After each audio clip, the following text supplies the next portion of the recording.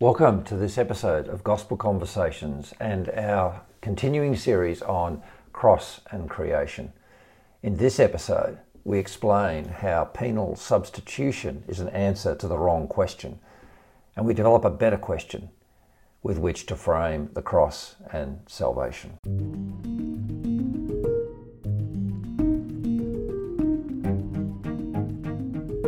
At Gospel Conversations, we believe the world needs a new reformation. One that reframes the gospel around creation, not just the deliverance from sin.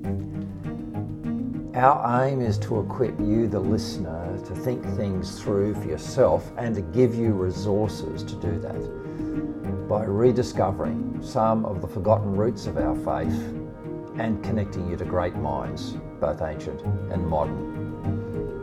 This kind of reframe needs two things. It needs the courage to challenge some old frameworks and the creativity to build new ones.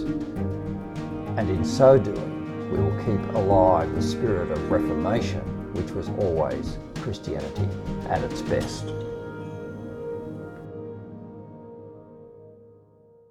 Welcome to the next in our series of Cross and Creation. It's actually a subset of the last one when Andrew talked about various metaphors of atonement and came through really with the preferred new metaphor of adoption. I was going to include some of this material during that talk, but I think as time went on it was better just to leave that as a module and come back with this as a separate little chunk. I'm really zooming out to look at the big picture. So remember the goal we had in this series, which was to search out a new way, equally powerful metaphor or perspective on what happened at the core of the Christian faith at Calvary. Alternative to the penal substitutionary atonement model, which has been very successful in, I think part of its success is that it markets, it's an easy model to grasp.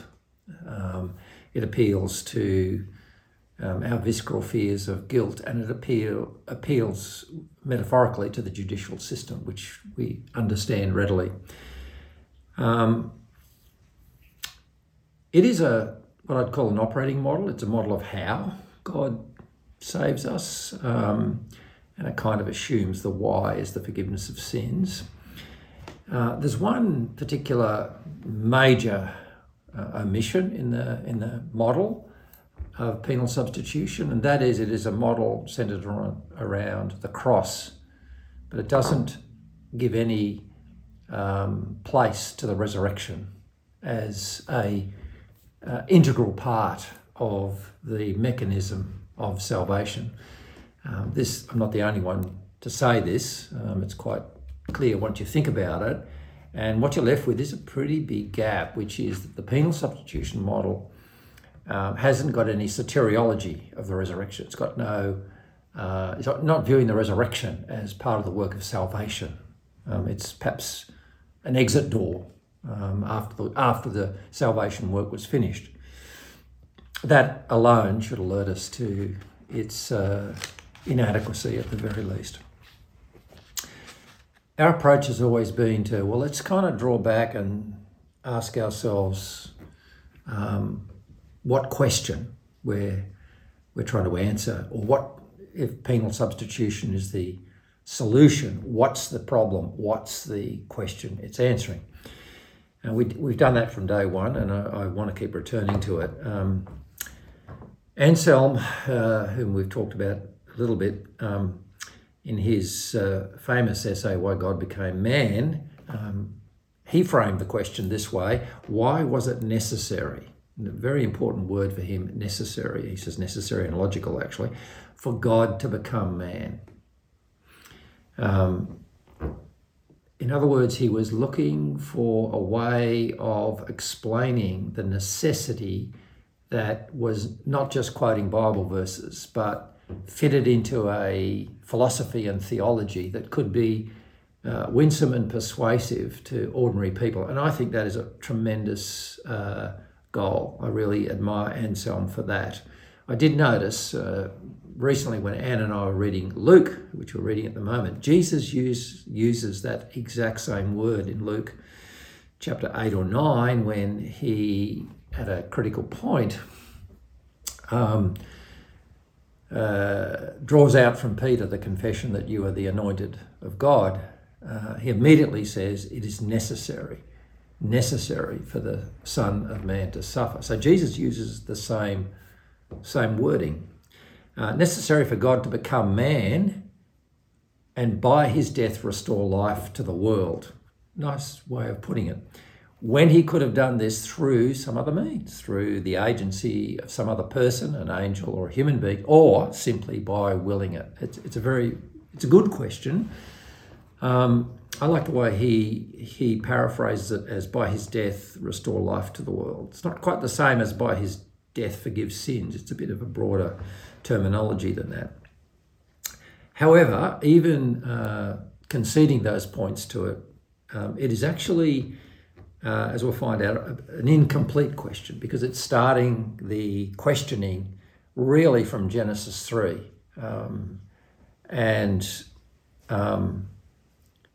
The answer will be framed by Genesis 3. So it's starting inside the system of creation and inside the creation that's sinful. What we're trying to do is, well, let's go back to Genesis 1 and position the question in Genesis 1.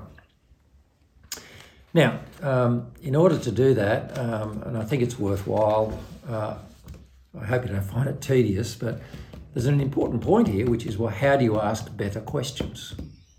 How do you ask better questions? And what I'm about to say now, I'm basing this on my long professional experience in strategy and innovation and trying to get people to think outside the box, new ways about their business operations.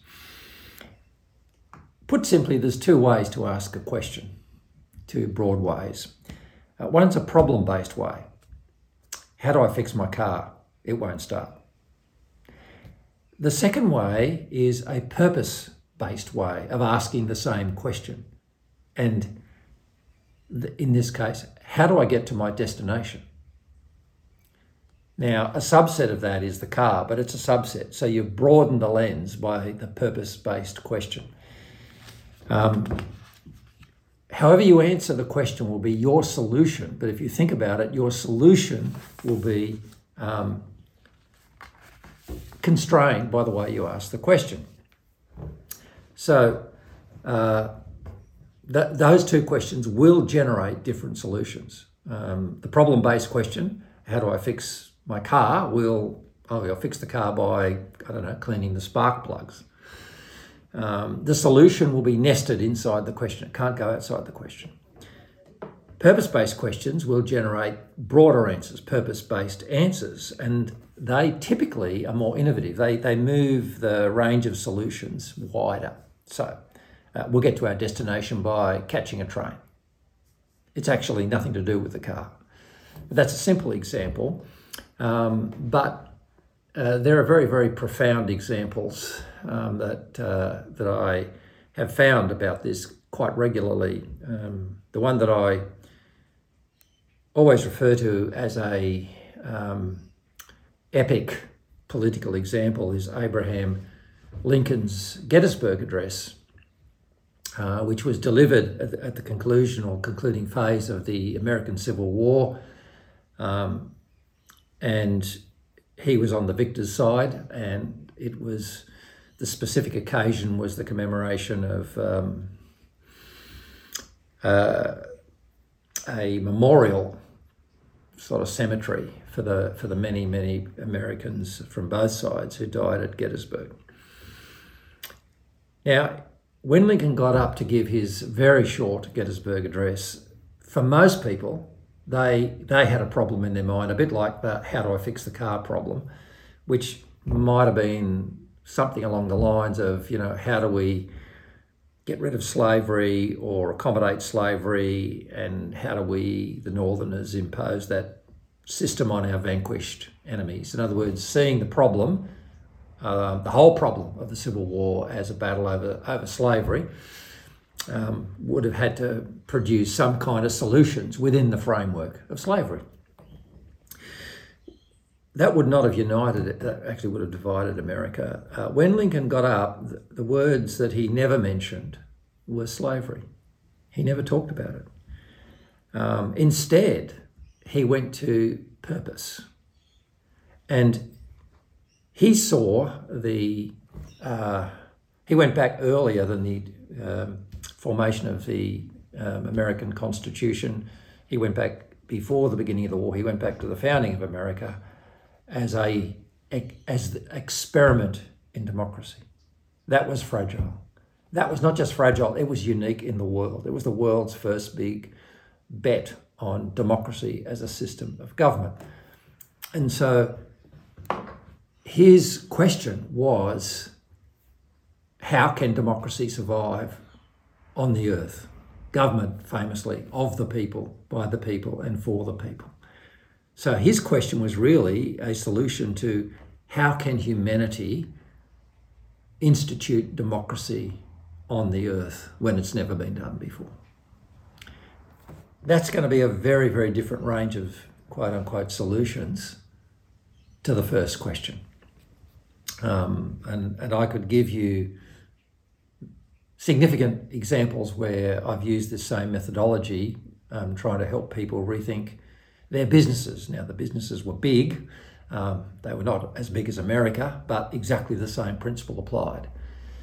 You don't ask problem-based questions because you'll get narrow answers. You ask purpose-based questions and you'll get better and broader answers. Now, one thing to say is they don't actually conflict with each other. They more nest inside each other. It's a matter of levels.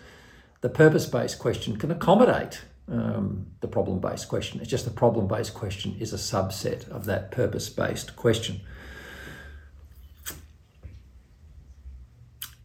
That might sound a little bit like, well, what's that got to do with theology? I hope you don't think that, but just in case you do, or even if you don't, let me just commend to you, I think, very similar thinking that is regularly alluded to in the Bible. And the key word in the Bible is intent. In the epistles, I'm talking particularly of Paul's epistles. And the most, I think, strongly emphasised example is Ephesians 1, where I think on at least 3 occasions in the opening words, he has something about all this happening according to God's not just will and purpose, but desire, his passion and purpose. So intent, which is a purpose-based reasoning, is where Paul seems to go when the system is not an organisation. The system is not even a country. The system is the cosmos and humanity. He goes to purpose. And within that, God has to work. God's, solution, quote, that Bible doesn't use that word. It's not in a problem solution framework. In the classical era didn't use those commonplaces, but there is a word that is a synonym for solution in the New Testament, about which I hope to say more next year, and that is work. Work. The Greek is energeia, or energy, or work, and that is God's mechanisms, God's efforts, God's operating system for changing the state of affairs. The point about a work is it cannot be commanded. A decree, I just say it and it happens, which is how most of creation happens in Genesis 1. Most of creation, but not the creation of humanity, importantly. So we, using that same purpose-based logic, reframed our question from, how does God forgive sins, or that class of questions, which PSA is an answer, to a broader question, which is, how will God achieve his purpose in creation? after sin and the fall have apparently subverted this purpose. So that's a broad question, but that puts us in the right class and zone of thinking. Obviously, that immediately leads to other questions. Well, what is that frustrated purpose in creation? Exactly. What is it? What is it? And then how might the cross fulfill that purpose? It's broad, but it's reframing. It's reframing the issue and the problem, not as a morality judicial issue, but a creational issue. And there's a big difference. By the way, I keep using the word problem. I don't like it. I prefer the word situation. I think for a variety of reasons, it's broader and better. And I think opens up our thinking better. So that idea of a frustrated purpose in Genesis 1 would suggest that we need to think about Genesis 1 as unfinished creation. I think when I was a younger Christian, I thought it was perfect, and Genesis 3 screwed it up. I no longer think that's true, and I'm not alone in that. So this would invite us to see Genesis 1 and 2 as the beginning of a work rather than a finished work. And the finishing of the work is captured in the New Testament by this idea of perfection. Now, again, a bad word for us because it means something that's static, precise, without error, no problems in it. That's how we tend to interpret the word. Whereas it comes out of the root Greek word of telos, which has something much better to do with fulfillment, culmination, climax of a long effort, flourishing, those class of words. And so, where we can begin to ask a much, much better class of questions once you go inside creation and Genesis 1 and 2 as being the situation in focus, not Genesis 3. In our journey over the last half dozen or so sessions, we've had some, I think, pretty significant reframings in doing this. Firstly, if you start in Genesis 1 and 2, the word salvation will mean different things. In Genesis 3, salvation will be like saving us from our sins, like a rescue. That's how it'll be framed. Whereas if you use the word salvation, in inverted commas, in Genesis 1 and 2, it'll mean something like achieving the full purpose of creation. It's a very, very broader goal than the normal rescue plan goal. So that's one reframe, that the rescue from sin, the cleansing of the slate, that's true but inadequate. The achievement of whatever God intended in the created order is the system in focus.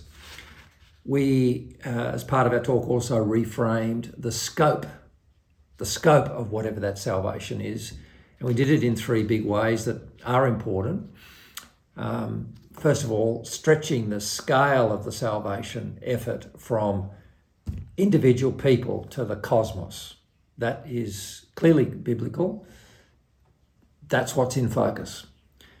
Within the cosmos, then, there's a second reframing that's intrinsic to the Judeo-Christian faith, and actually is, although it's 2,000 years old, it's really been picked up in modern science by what's called the anthropic principle, which Ron has given some great talks on, that the nature of the cosmos, it is a humanized cosmos. It's anthropic, not mechanical. The humans and the cosmos can't be divorced. Humans have a centralizing role in the cosmos. So the scope of the salvation now is much, much broader. From that big scope, we then reframed, the fall. So you go from Genesis 1 and 2 into Genesis 3 and reframe the fall and sin in the light of this scope. And the problem, we used the phrase of mission failure, not just moral failure. It's not as if the fall, quote unquote, led to criminal culpability on the part of every human being. What the essence of it is that humanity, ordained for a massive role in the creation, failed. We failed to act out our agency. And Andrew, I think quite helpfully and brilliantly, has reframed the sin of Adam, the original sin, as not trusting God wants good for me. Really believing in a pagan God who's hostile to me. Because if I trust that God wants good for me, then I will converse with God. I will covenant with God. I will submit to God. But if I don't trust that he wants good for me, I'll look for alternatives. That we also, that way of thinking then, which we've also talked about, reframes not just sin, but its consequences. And the consequence of sin is often seen, it is a condemnation, but biblically, the critical issue is that the consequence of not believing, not trusting that God wants good for me is a broken relationship. It's a division. Rather than moral culpability, it's better thought of as a division between God and humanity. And as a result of that, God's glory departed from the cosmos. His glory departed. And we were left with a new world order. Now, the Bible doesn't use that phrase, world order or operating system, but it uses a phrase, particularly I'm thinking of Romans, that is clearly just a classical corollary of that, and that is the word law. So we became subject to what Paul called the law of sin and death.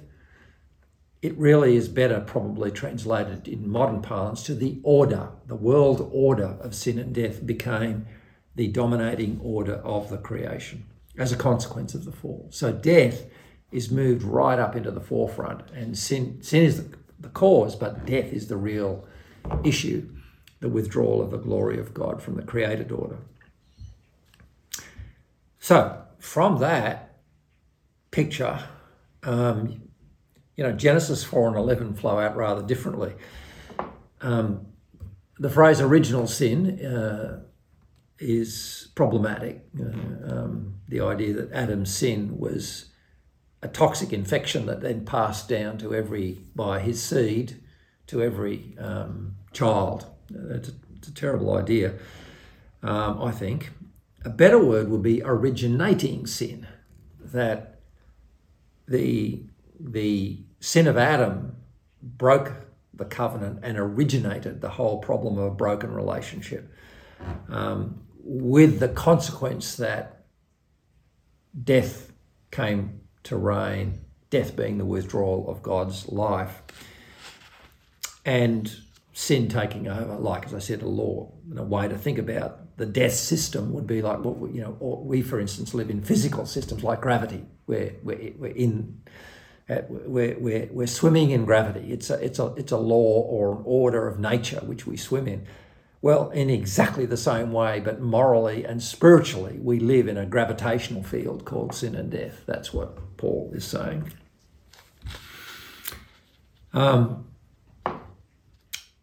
a much earlier series of talks, I did something else with the fall, which was rename the fall as the takeover, which I think is a much better phrase for the fall in this picture, because so far we've just talked about the relation between humanity, Adam, and God. The other figure is the devil, demonic forces, principalities, and powers who are the enemies of God. And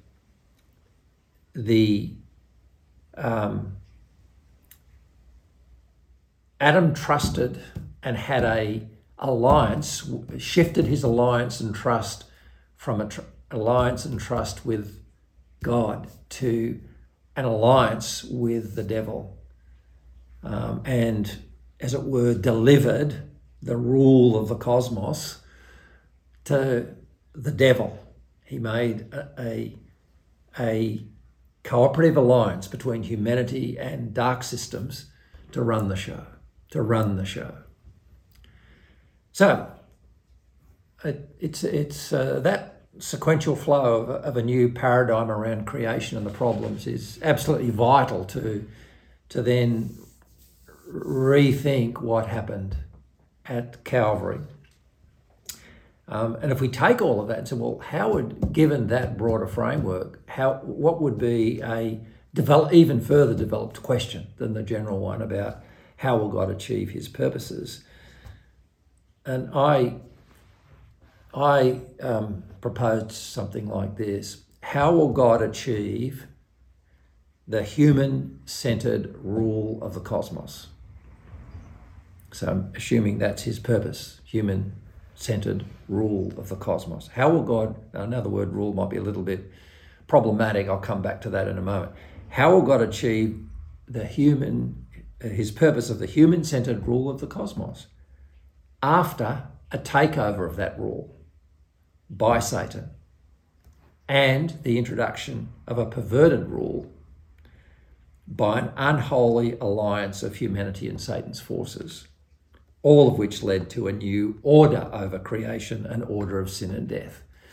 Amplified question, but that, I think, is a far more rich and precise question placed against Genesis 1, 2 and 3, reading them as a unit rather than just Genesis 3.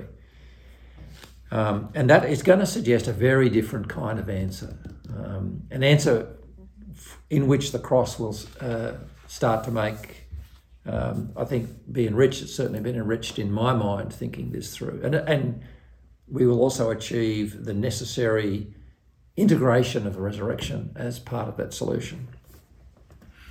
If you think of that question, the kind of answer it's going to imply is something like this: that God will achieve what he wants. He will achieve what he wants, which is a human being ruling the cosmos, or humanity ruling the cosmos as sons of God.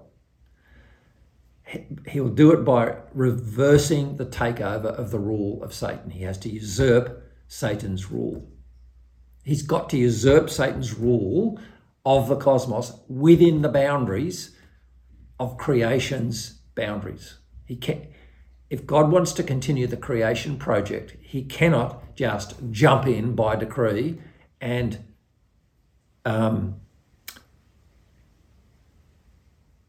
delegate and command it all away. He can't do that, because if he did that, there would no longer be a human-centered creation. There would be no agency. There would be no agency of God shared in humanity into the created order. The whole purpose will be defeated. And he will do this by initiating the introduction of a new rule, a holy alliance between humanity and God himself, that will introduce a godlike rule on the cosmos and lead to a new order over all of creation, a new order of spirit and life. So that's kind of the boundaries that this question implies of the solution or work necessary to be done. Finish off with where within that framework, Andrew was positioning dominion and adoption as the governing metaphors for the work of Calvary. So I want to just finish by saying a little bit about, let's position that metaphor of adoption inside this broader framework.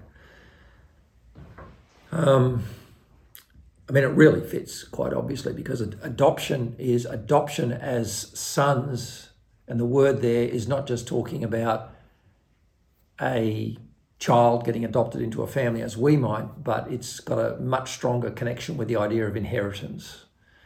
That the key goal and achievement of what happened at Calvary and of the resurrection is the adoption of sons as sons of humanity, sons of God. That is utterly central to the salvation effort. It's not something that's consequent upon. I think I used to, probably in my mind, think, when I was unthinkingly concurring with penal substitution, the cross deals with forgiveness and it kind of gets rid of sins, and now the journey of sanctification starts, and somewhere down the road the idea of we might graduate from just being children of God through new birth into sons of God and heirs, and perhaps that's rewards in heaven and something like that. So in other words, the adoption of sons was put off into the future as a reward system, whereas I think what this thinking does, and what Andrew was suggesting, is no. It's actually very important to see the cross and Calvary as the means, the mechanism by which adoption of as sons occurred. And he talked about dominion, and it's a word dominion's a good word because it's really talking about this human-centered rule. It's a word that some people have in the modern world problems over because it can actually seem to be a top-down hierarchical dominating kind of rule. The word dominating obviously coming from dominion. We've got those problems with it. Perhaps agency is a better word. That's certainly a candidate alternative. But dominion or agency is the outcome of the human-centered rule. So just finishing with 5 points about dominion, the first one is it cannot be autonomous. If it is autonomous, it's just tyranny and the expression of ego. It's a system of unfettered, unrestrained free will. That's not a biblical view, and it's not even a view that I think stacks up from human systems. Everyone's got to get their dominion from someone. And what that introduces, the second point, is authority. Anyone who's got dominion needs to be given it by some body of people or somebody. If you're the CEO of a company, you might have dominion over the company, but you don't get your authority from yourself. You get it from the board. You get it from the mission and policy structures of the company. That it's given to you. So authority from outside the system has to be given. So dominion is twin with authority or authorization. Think about the centurion who came to Jesus. He was, I forget where it is, but he wanted his son to be healed. I think it was his son. And he didn't really need Jesus to go. His words to Jesus were, "I'm a man under authority. I say to one, go, and he goes, come, and he comes." So he had dominion, he had commandment, but he knew what it was to live under authority. And Jesus commended him for that, because really he was saying, I know what it's like to live in a system where the authority is given to me by someone else.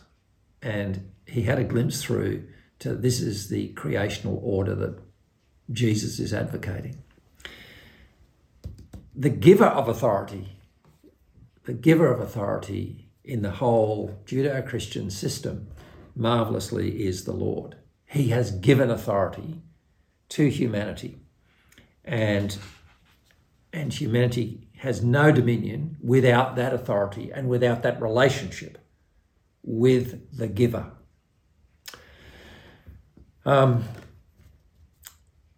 That's what was broken at the fall. So we kind of lost dominion because we broke relationship, and therefore we lost authority. Final 2 points are rather sweet, which is this conception makes the essential nature of God as the giver. The whole system is a gift, including the authority, including the dominion, including the responsibility. It's all part of a package of a gift. He is the giver. And giving is generosity. And giving is love. It's absolute love. And this is positioning God as giver and lover of the system, not as the judge, not as its judge, not as its auditor, which the penal substitution model does, but as its giver of everything. Now, because I'm giving everything, I will judge, but my judgment will be educational to achieve the purposes I have given. For the gift to be realised and for the whole creation to be joined in shalom with God, God giving dominion, God having authority and giving authority to have dominion is not enough. Every gift has to be responded to, otherwise it doesn't work. Every offer has to have a response, otherwise there's no system out of it. There's no agreement. It's two-way traffic. We know that. I mean, I've just been through with the technology startup that I'm the chairman of. We've just issued a new group of shares to new investors. We send them out an offer.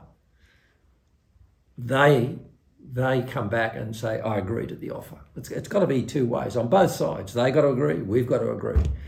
And that's a tremendous picture of the relationship between God and humanity that was broken in the takeover, but is restored in the second Adam. And as a result of that, once humanity responds to the giver, once any human being, it needed one,